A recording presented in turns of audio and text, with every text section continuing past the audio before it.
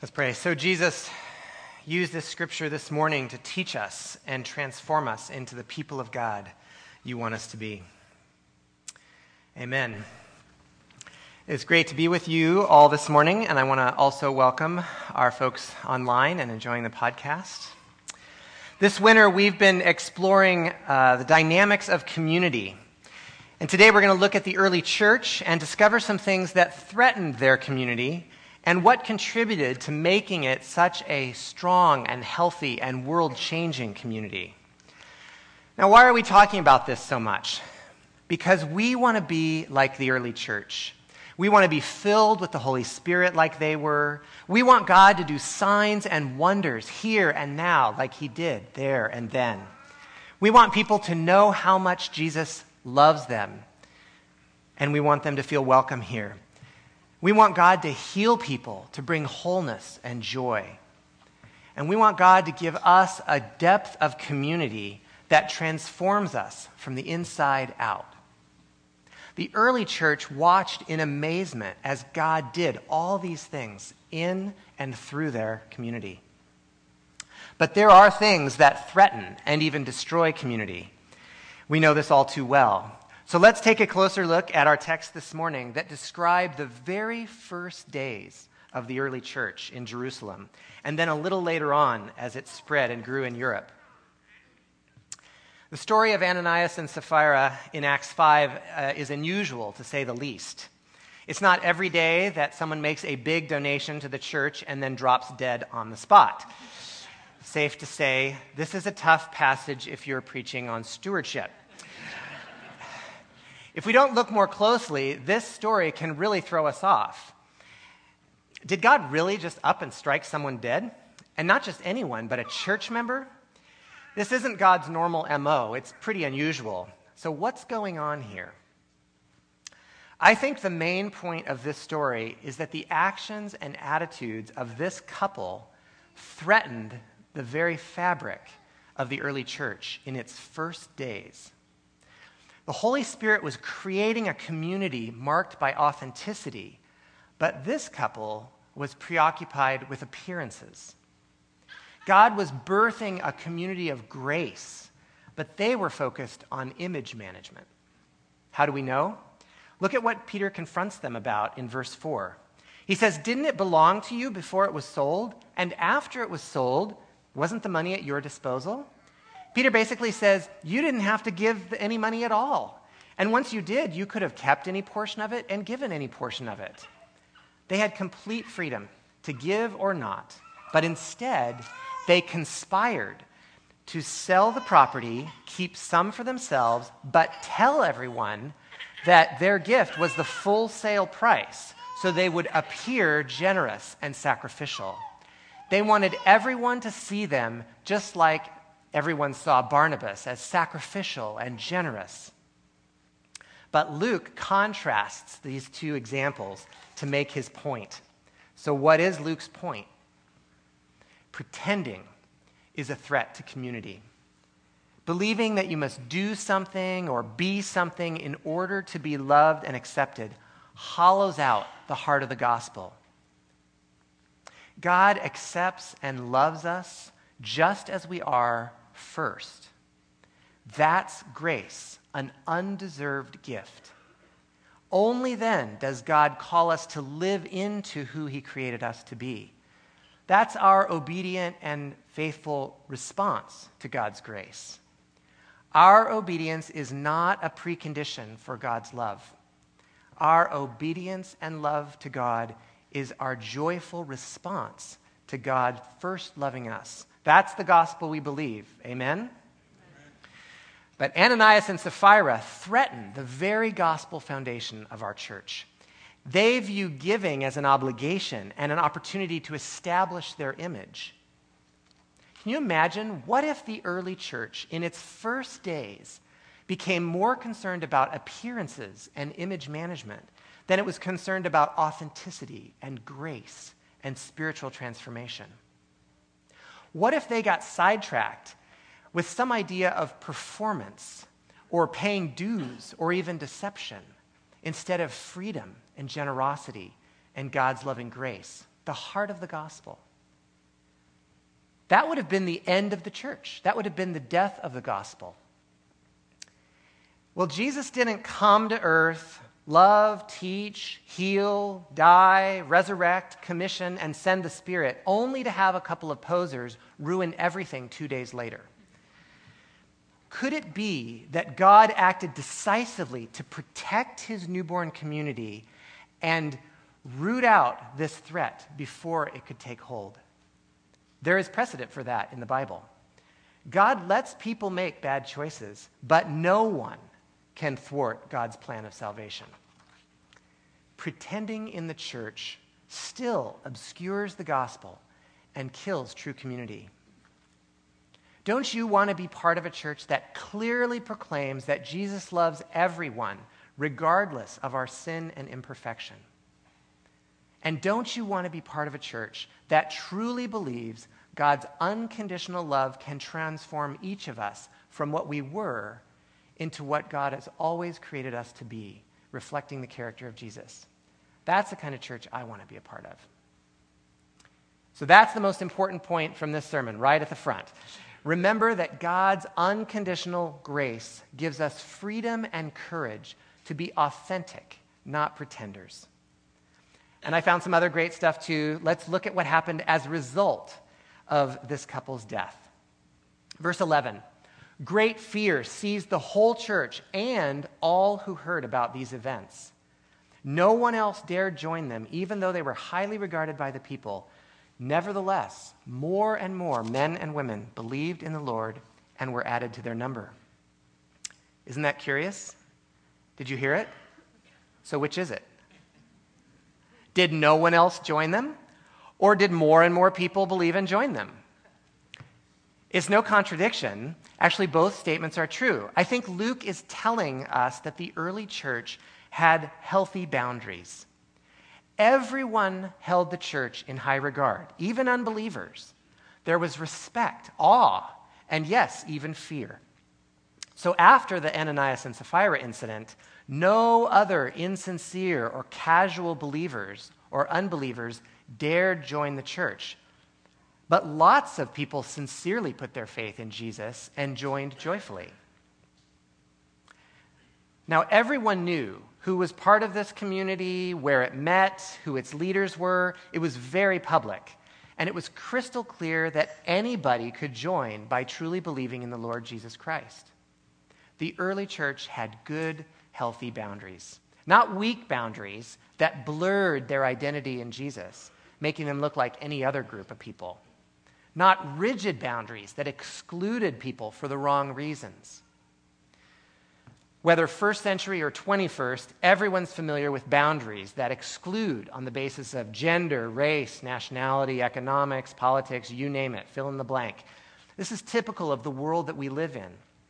But the early church shocked the world because they positively welcomed women and men, poor and rich, Gentile and Jew, Roman imperialists, collaborators, and insurrectionists alike, sinners of all stripes who wanted a Savior. Literally anyone could believe in Jesus and receive the Holy Spirit and become a part of this new community. And then all these other identity markers would take a back seat to being part of this new community. Stephen Colbert coined a word I love, truthiness. Truthiness is when an idea seems like it should be true, it feels true, or I wish it were true, but truthiness has nothing whatsoever to do with facts or whether something actually is true. And there's truthiness to an idea out there that a perfect community would be unified and would share everything and have nothing that separates or distinguishes people. Couldn't we all just agree and be happy and make each other happy? There's a certain truthiness to that. Sounds ideal. We could all be one big happy family. There's another word for that kind of community. We call it a cult or totalitarianism. Therapists call it codependence. But God doesn't ignore differences or obliterate them. God is the God of diversity, creating thousands of kinds of plants and creatures and creating each person unique. And he gave the church all kinds of people with all kinds of gifts to make it stronger. No, a healthy community doesn't confuse unity with uniformity, sharing with sameness. God goes to great lengths in the Bible to show how he gives different gifts to different people, and we have to learn to work together as a body, as a team, as a community. We aren't supposed to be the same. We are supposed to love one another and use our different gifts to become stronger together. But one of the earliest threats to the Christian community was poor boundaries, either too rigid and not welcoming any sincere believer, or too weak and becoming indistinguishable from the predominant culture. The early church also avoided another threat to community that proved very difficult in the succeeding centuries. Listen to verses 15 and 16. As a result, people brought the sick into the streets and laid them on beds and mats, so that at least Peter's shadow might fall on some of them as he passed by. Crowds gathered also from the towns around Jerusalem, bringing their sick and those tormented by impure spirits, and all of them were healed. The early church cared for and healed people outside the church. They continued the mission of Jesus. They were missional, not insular. It can be easy for a group to simply enjoy one another and shut out the rest of the world. But becoming overly focused on ourselves is another threat to healthy community. And God wove this into the fabric of creation. A closed system can be dangerous and get stagnant. But a vital, dynamic system has purpose, always taking in new elements and experiencing changes of various kinds. In last year's church survey, you said you loved how our church is so focused on reaching out, on being missional. Just like Jesus' first followers, we extend Jesus' love to outsiders. And we're also trying to practice the kind of love for one another that's described in our text today. They were devoted to one another and to outsiders. They had a strong sense of community without being insular, cut off from the people around them. Well, the church that becomes insular and isolated takes on kind of a siege mentality and gets weird fast. We've all heard about churches and groups like that. They make newspaper headlines, but not the kinds of headlines that the early church got. And the only headline that we want is people trusting in Jesus and getting healed in ways only explainable by the power of Jesus. So the early church was authentic, avoiding the threat of pretending. It was boundaried, avoiding the threat of becoming just like everyone else. It was missional, not insular.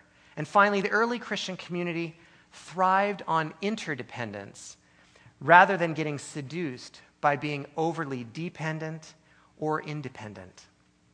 Let's quickly look at Paul's guidance to the early church less than 20 years later after it spread to Europe. You yourselves have been taught by God to love each other, yet I urge you, brothers and sisters, to do so more and more and to make it your ambition to lead a quiet life. You should mind your own business and work with your hands, just as we told you, so that your daily life may win the respect of outsiders and so that you will not be dependent on anyone. I love how human the Bible is, so honest and practical. Why does Paul have to say this? Because dependency had become a threat to the Christian community. Remember that the early church welcomed rich and poor people, but there were no needy among them because the rich ones, like Barnabas, would give generously. Well, over time, you can see where this might go, particularly as Christians became persecuted and the targets of economic discrimination. So those who were in need increased in numbers and strained the community's ability to provide for them. But even more challenging was the fact that some able-bodied Christians were not working, not doing what they could, and simply relied on the generosity of others. I bet every person here could tell a story of how that kind of dependency has created tension in families and relationships. But Paul doesn't stop there. He told everyone to work hard so that they were not overly dependent on others and so that they could generously give help to others. Paul knew that a strong, healthy church is marked by interdependence, where I need you and you need me, and simultaneously where you can help me and I can help you. Our short-term mission impact teams and other volunteers see this all the time. How many of us have personally experienced this dynamic? We give our service somehow and are surprised by how much we receive in the process. Raise your hand if you've intended to give but discovered that you'd also received. Yeah, we see this. It's a common dynamic. We quickly realize that those we serve are giving back to us, just in different ways. Mutual interdependence is simply the way Jesus' kingdom of love works, and it's beautiful. So Paul is motivated to avoid the threat of too much dependence just as much as its twin threat of too much independence, like Ananias and Sapphira. That couple chose to take care of themselves, to remain independent of needing anybody else, to distrust God's provision and the care of the community. They remained aloof benefactors, holding all the cards. But that's not community. You cannot have intimacy, no deep fellowship without vulnerability, without expressing our needs to one another. I think this is a particular threat for us at Bell Press. Many of us love to help others, but hate to need help or ask for it. This inner resistance is a devastating threat to community. The Bible calls it pride, and pride has been known as the source of all sins and the worst of all sin. That's why the Bible urges us so often to humble ourselves, to ask for help from God and from others. Yes, this is very hard. I get it. It's hard for me too. But confessing our needs is one of the most basic spiritual practices that all followers of Jesus must learn to develop. It's one of the most prominent descriptors of the early church. There were no needy among them because they shared their needs and provided for one another joyfully. Just last week, one of our sisters in Christ, I'll call her Ashley, humbled herself and sent an email to some people in our church. She wrote, "You are my closest community, and I love you all dearly. I appreciate how you have been with our family through much. I am reaching out to you with another prayer request, knowing that I could use your prayer and support on the journey." Then she went on to ask people to pray about some scary health challenges she was having and the difficulties she was having with her insurance company. She simply asked for prayer because she was scared and frustrated. She wasn't asking anyone to solve her problems, and no one who got that email thought less of her for asking. Instead, they all prayed, and one of them asked a couple of Bell Press doctors for advice. By this last Wednesday, Ashley had seen a Christian doctor specializing in her problem, and she was already experiencing healing and hope, and everyone was praising God. That's the power and the potential of community, the beautiful body of Christ building itself up in love. Now, it doesn't always happen that way, but none of that would have happened if Ashley hadn't been authentic and trusted her closest community with her fear and asked for help.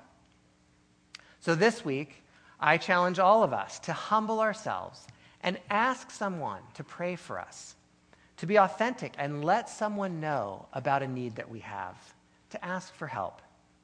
Let's surrender our pride to Jesus, who loves and accepts us as we are, warts and all. Then let's choose wisely someone who will listen to us and support us. Obviously, we're not all going to run out and dump all of our issues on some unsuspecting bystander. Don't do that. But for most of us, we simply need to reach out to someone in our normal circles, just like Ashley did. Or maybe this week you'll be the Barnabas the authentic and generous person who gives help to someone else. Just be ready to receive back from them in a different way somehow. We know God wants us to experience a community of deeper love and transformation and mission. So this week, make a move to reach out. Let's practice what the early church learned. Let's be radically devoted to Jesus, to one another, and to healing the world, just like they were. When this kind of authenticity and generosity and care for others becomes the norm in a community, people get transformed. The world gets transformed. And that's the kind of church we want to be. Amen? Amen. So Jesus, that is our prayer. Keep us always focused on you.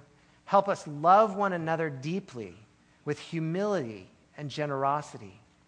Holy Spirit, empower us that we might bring your transforming love and healing power everywhere you send us. Amen.